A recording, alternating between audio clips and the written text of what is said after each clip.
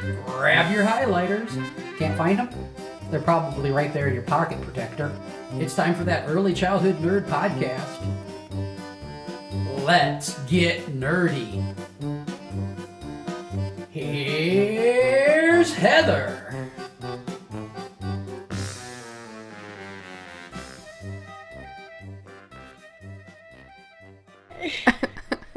Hello, welcome to another episode of That Early Childhood Nerd. From the giggle during the intro, you might be thinking this is a Tiffany episode, but it's a Sam episode. Ew. She is also giggly at the beginning of episodes, so that's wonderful. Anyway, I'm Heather, and Sam Balch is the co-host today. Do you want to say anything, Sam? It's good to be here. Perfect. Well crafted. I was just complaining to Sam about my weird day and my low brain function, so she's promised to carry the episode and make sure that relevant and inspirational things get said. Yep. Yeah. So we have a quote, of course, and this is actually from it's from an article in the March-April 2019 issue of Childcare Information Exchange, and the article is called "Stepping into a New Space, a New Role: A Conversation Between Margie Carter and Nadia Taylor." Nadia, it looks like, is a professor.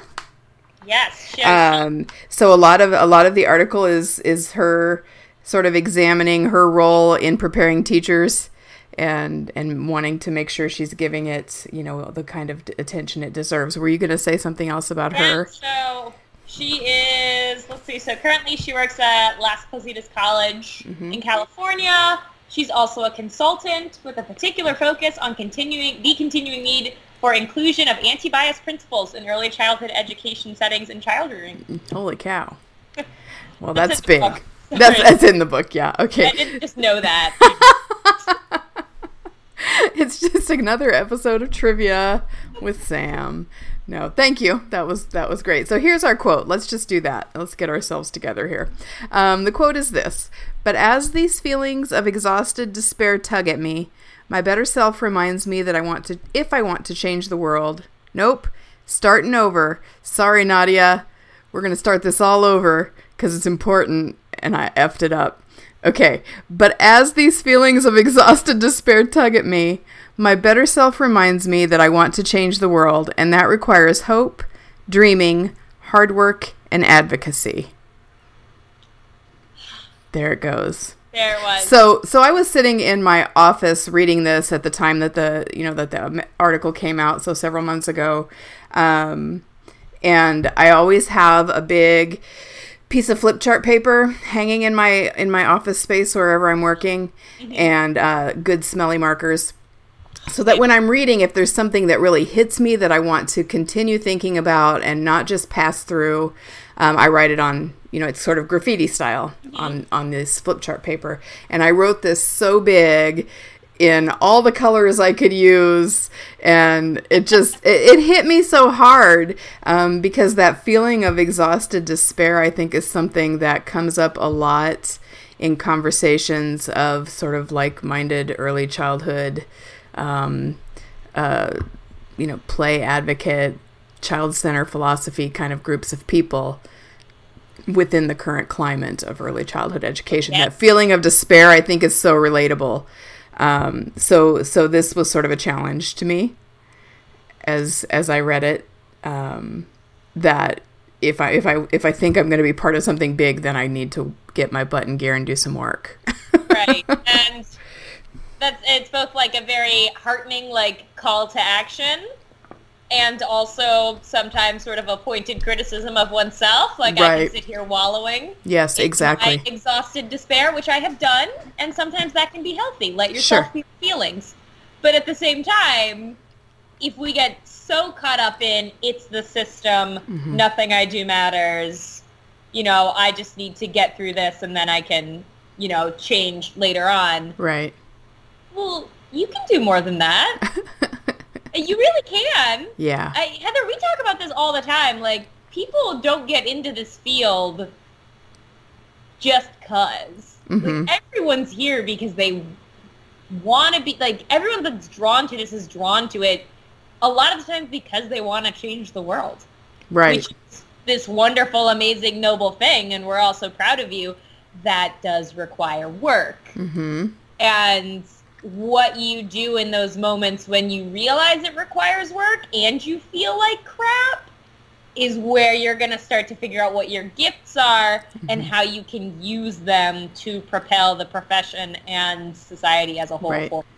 Right. And I think if you're doing that kind of honest, reflective work, for some, that the answer might not be, oh, then I need to keep hoping, dreaming, and working. It might be, this isn't for me right now, or this isn't for me anymore. And I think that's really tough to think about too. But there are, if you are the kind of person that is in that position right now, or you're like, is this for me? Don't think that this is the only way you can enact meaningful change in your community and absolutely thus the world. Definitely not. It's not the only meaningful way you can change the world with regards to children. Like maybe it's the age group, maybe it's just the school, maybe you're better suited for nonprofit work. Like don't like take your one not great time in one thing, that one feeling of exhausted despair, and paint the entirety of your existence with it. Yeah. Because you're better than that. You deserve better than that. This is becoming very much a life-changing. Right. If I'm crying by the end, it's okay. Right. It's true. Like you, whoever's listening, you have gifts, and you can use them. Yes. And if you need help, you can find my email somewhere. It's around somewhere. You can email me and talk about it. We live in a digital world. Yes. You can find everything. So I really was drawn to the strong language of this quote. But as I read it again and again, I thought, too, that strong language could also be really scary and sort of off-putting. Yeah. So for myself even, I found myself having to break it down kind of. So, the first reading, it was like, oh, yes, exhausted despair, and I need to hope and dream and work and be an advocate. And I was excited about that big picture stuff. But then after a couple more readings, I was like, oh, that big picture stuff, I can't do it. And then I was like, no, every day I hope and I dream and I work hard and I do advocacy. It just might not be on a big public grand scale. It could just be the conversation I had with a mom that morning in the preschool. Bingo. That could be my advocacy for the day. Yes, I think, and that is, sometimes that can be really hard to come to terms with. I know for me, so I did my undergraduate in Washington, D.C., where everyone is there going to change the world because that's what you go there to do. Why else would you be there? Right. Why else would you be there? And everyone is going to be a congressperson, and they're going to call the shots, and they're going to then run for president, and everything's going to be beautiful by the end of their term because they know how to fix everything perfectly. The majority of us don't do that, which isn't to say that if you want to do that, you should stop thinking about doing that. Don't. Live your dream. But at the same time, recognize that's not the only thing that's going to make change happen. Sometimes change happens in one conversation with one parent today. Sometimes change happens when you get that parent to reconsider the way they're connecting with their child. And then maybe through that conversation, they're going to have a conversation with one of their mom friends who's going to talk about it with one of their friends. Right. Slowly, things in your community start to change. Yep. It doesn't always happen overnight. You don't always get like banners and balloon drops and confetti. Right. Sometimes that's not what advocacy gets you. Or hope. I mean, really. I mean, that's the whole idea of hope. Is it's not. You may not ever see the fruit of that seed you plant today. Yeah. You may not ever see it, but you just have to have that idea that these little pieces have got to all add up into something, and there's enough of us out there doing these little pieces that it's got to change the world, don't you think? Like, surely it's got to change the world. Right? And I catch a lot of flack for this. I'm sure there are other teachers that can relate too, that, you come in with this unbridled optimism, with these hopes and dreams and advocacy, and you're like, I'm going to do these things. This is how I'm going to make my mark. How I'm going to make sure that the next generation has a more just and equitable society. And then there's that one teacher sitting somewhere in the staff lounge like, oh, well, you're just so young. Right. Well, you don't really know what. Let me guess. She read another article. Right? And my heart aches for that. For that, yeah. Because I want to know who hurt you and how I can help make it better. Right. Because I refuse to believe that I can't. Mm-hmm. Like, maybe because I am just extremely naive. It's just how I've always been. Yeah. I really think that what I do makes a difference. I also know that it might not be on that grand big scale. And that's okay. Because sometimes the only difference I want to make is to have the child in my lap not feel so sad. Right. So let's look at the language of the quote again. And so it says, if I want to change the world, again, that could be the entire universe as we know it, which would be a difficult job. Or it could be the world for that one little guy who's in your lap that afternoon really struggling or really needing you. And that, maybe it was hard work to sit and comfort. I definitely can think about one little guy, especially right now, who started in my toddler classroom, and he was not quite 18 months old, super small for his age, really overwhelmed by the bigness of this center and being part of, a group of 10 now. Cried for 4 days straight. And that was difficult work. Yeah. But I had to always, I just had to spend those 4 days with my mind on his world and in his world, and what difference can I make in his world right now? And you can't tell me that didn't make a difference to take that perspective. That's right. And something that I always hold on to is those things that have made a difference. Nobody gets to take those away. Like, I have moved on to a new job now. I miss the students and the staff at my previous school, but no one gets to take away the relationships I formed with them. Mm-hmm. Nobody gets to say that time didn't matter, right? Because there were so many moments that did. Yeah. There were so many moments when I changed part of the world for one child, even if it was just getting something off of a shelf that they could reach. And that feels good. And they helped change the world for me too. And that, in my mind, is really what this hope feels like. Mm-hmm. Is knowing that it's going to keep going back and forth. I'm going to keep getting smarter. They're going to keep growing. All of these things set a stage. That is also uniquely terrifying. Everything matters. Right, exactly. But at the same time, everything matters. Right, and I think, don't you that's where this idea of exhausted despair comes from. Because we're always acutely aware of how much what we're doing can matter. And so then there are those times when it's just overwhelming. Yeah. And you have to break it down a little again, maybe, into those little things. Like, if you are a U.S.-based listener, then you have a very big job in a society that generally does not appreciate it, that really sees it as just a precursor to kindergarten, and you're a babysitter, and, well, it's not like you work anyway. What do you really even do at your job?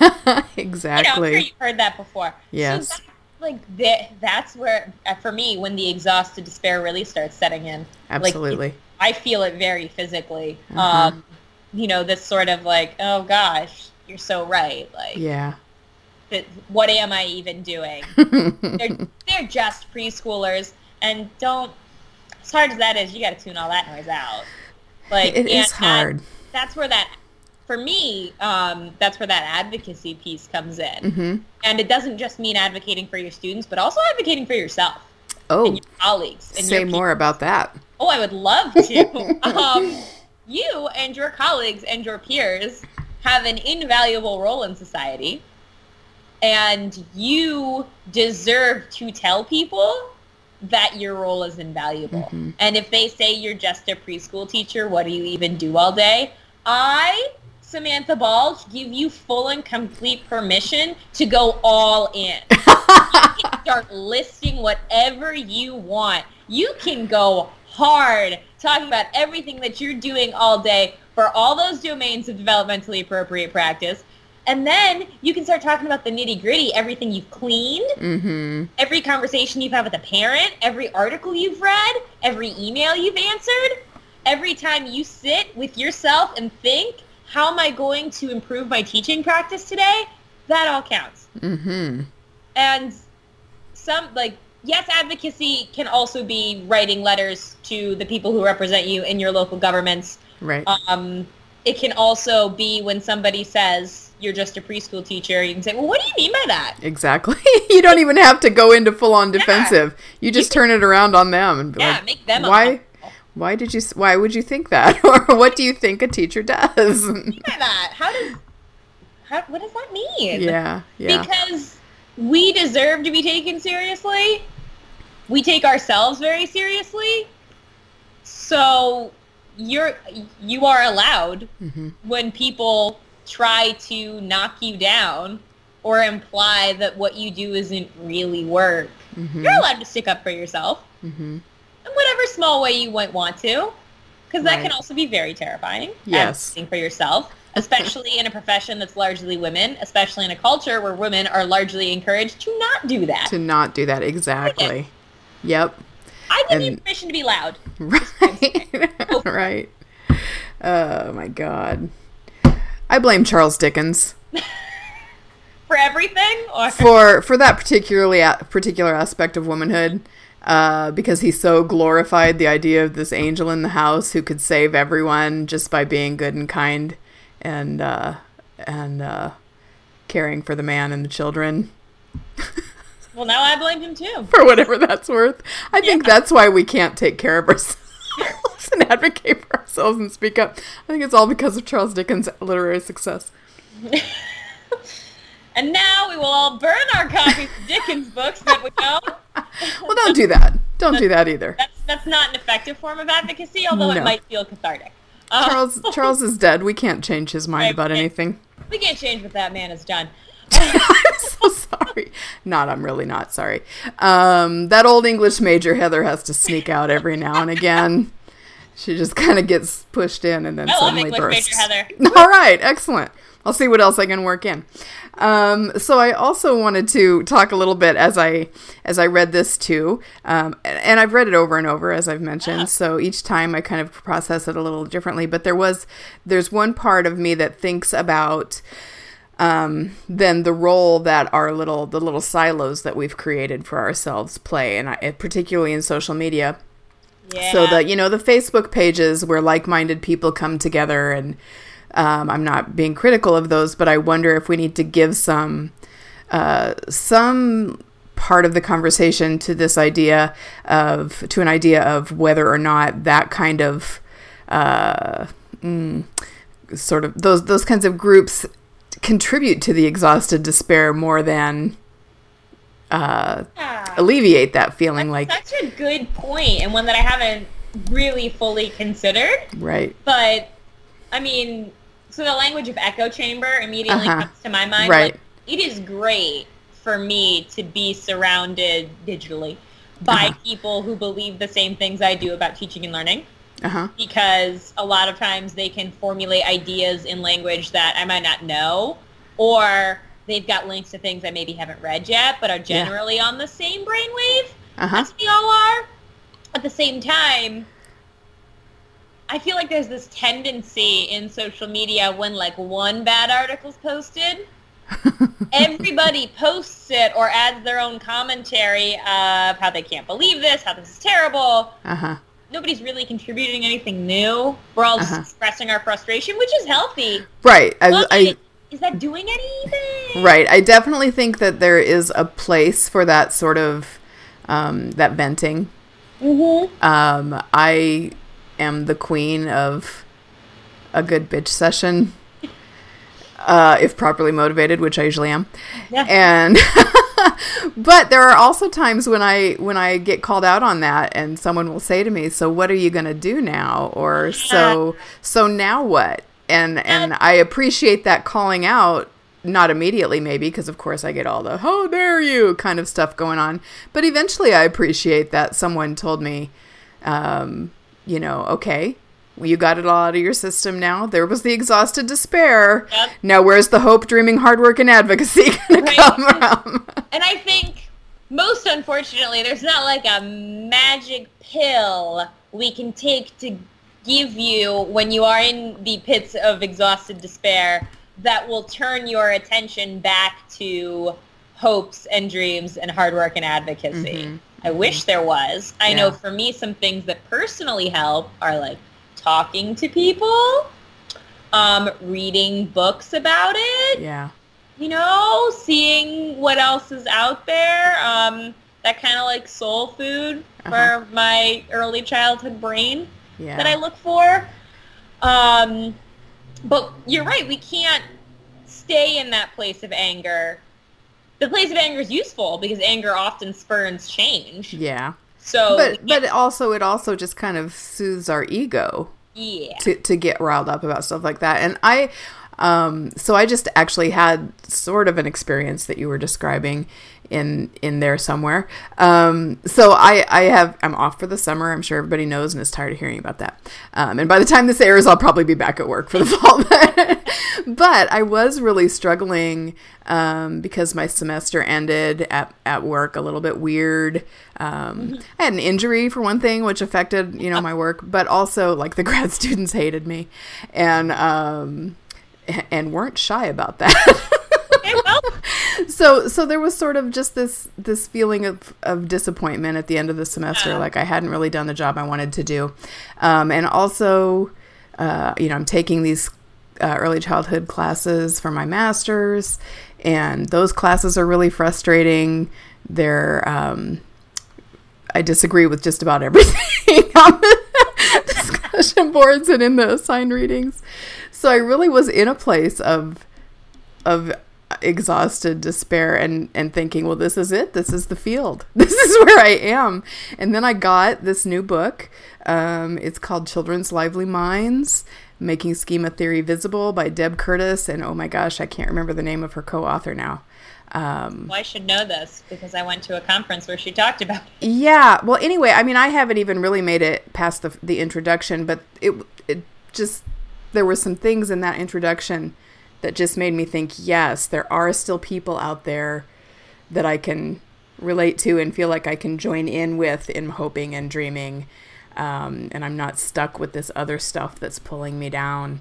And so just that idea of, it was a little bit frustrating for me to realize that I had to sort of leave both the day job and the academic work and go into this other direction to be renewed in that way. But then again, it made sense to me that was kind of how it was going to go. Yeah, and I wish people didn't have to do that. I wish our work lives and our academic lives all aligned with all of the things we believe. Yeah. And they don't a lot.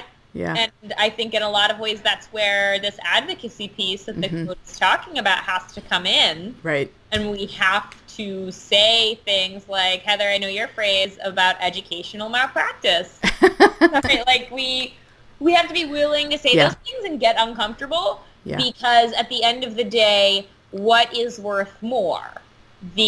Our comfort and not being embarrassed by maybe making someone angry, or the fact that we have a chance to change minds and ideas through the research and knowledge we have. Yeah. And honestly, for me, some of the hard work comes in the form of letting go of having to be correct about everything all the time, and making those little compromises so that my advocacy will be more effective because I haven't gotten into this big power struggle and I've put a little effort into the relationship. So then when I do try to influence, it's a little bit better accepted. Right. We don't have to go full scorched earth. Yeah. Everything. You can on some things if you'd like to. I'm not going to tell you what to do. I am going to say generally, if you build a relationship, just like with children, if you build a relationship, you're going to have a better time getting rid of undesirable behaviors and shifting thinking than if you just come in and decide everyone is wrong and you're going to just lay out all the facts about it. Like, again, do with that what you will. I'm not going to tell you what to do, but Yeah. Well, that's okay. I wasn't asking you to tell me what to do. Perfect. Please don't. This time. I'm not an authority. So. I'll get back to you later. Let's see if there was anything else I had. For those of you that haven't read this article that this quote is from, it's a lovely article. There's a lot in it. Like, I was like, maybe I should kind of summarize the article to really focus on where this quote comes in. Yeah. No, you can't. There's a lot going on. Definitely read it. It's really great. The basis of the article, like sort of where the article came from, is that they're having a conversation about a book, From Teaching to Thinking, which I mentioned to Heather is an absolutely incredible book. I cried like 3 times in the first 3 chapters. Like, when I was talking about like soul food for the profession, like this book to me is really it. But it's heavy work. I mean, it's hard work, this book, just because, not because it's like complicated or the language is difficult, but it's challenging you to think constantly. This book feels very much like a personal call out. Like when you're reading it, it is exactly what this quote is talking about. It is that hard work. It is demanding hoping and dreaming and hard work and advocacy from you. And for me, that like terrifies me. Number one, I've mentioned Absolutely. that. Number 2, fires me up. It's like, great, that's why I'm here. I didn't get into another field specifically because I feel like this field is where I'm supposed to be. Yeah. So let's do it. But also, yeah. Okay. We'll just end it on that. You want to do it again? It's how does it go? I believe it goes, let's do it, but also, yeah. There you go. Perfect. We'll get that made into a t-shirt or something, and it will be the club shirt for our hard work club. All right. Well, thank you, Sam. And Heather. I guess I also want to add, it is from Exchange. I think everybody should subscribe to Exchange. It's a good magazine. But if you don't, you can get like 5 free articles a year off their website, or you can do like an articles on demand subscription that's not the full to get this article, because it is really good. And there's a couple other good ones in that issue, I might add. All right. Well, we're going to end it then. Thanks everybody for listening. Thanks, Sam, for stopping and joining in with me. Of course. Thank you. We'll see you guys on another episode. Goodbye. Bye. That's the show. Now go get your nerd on.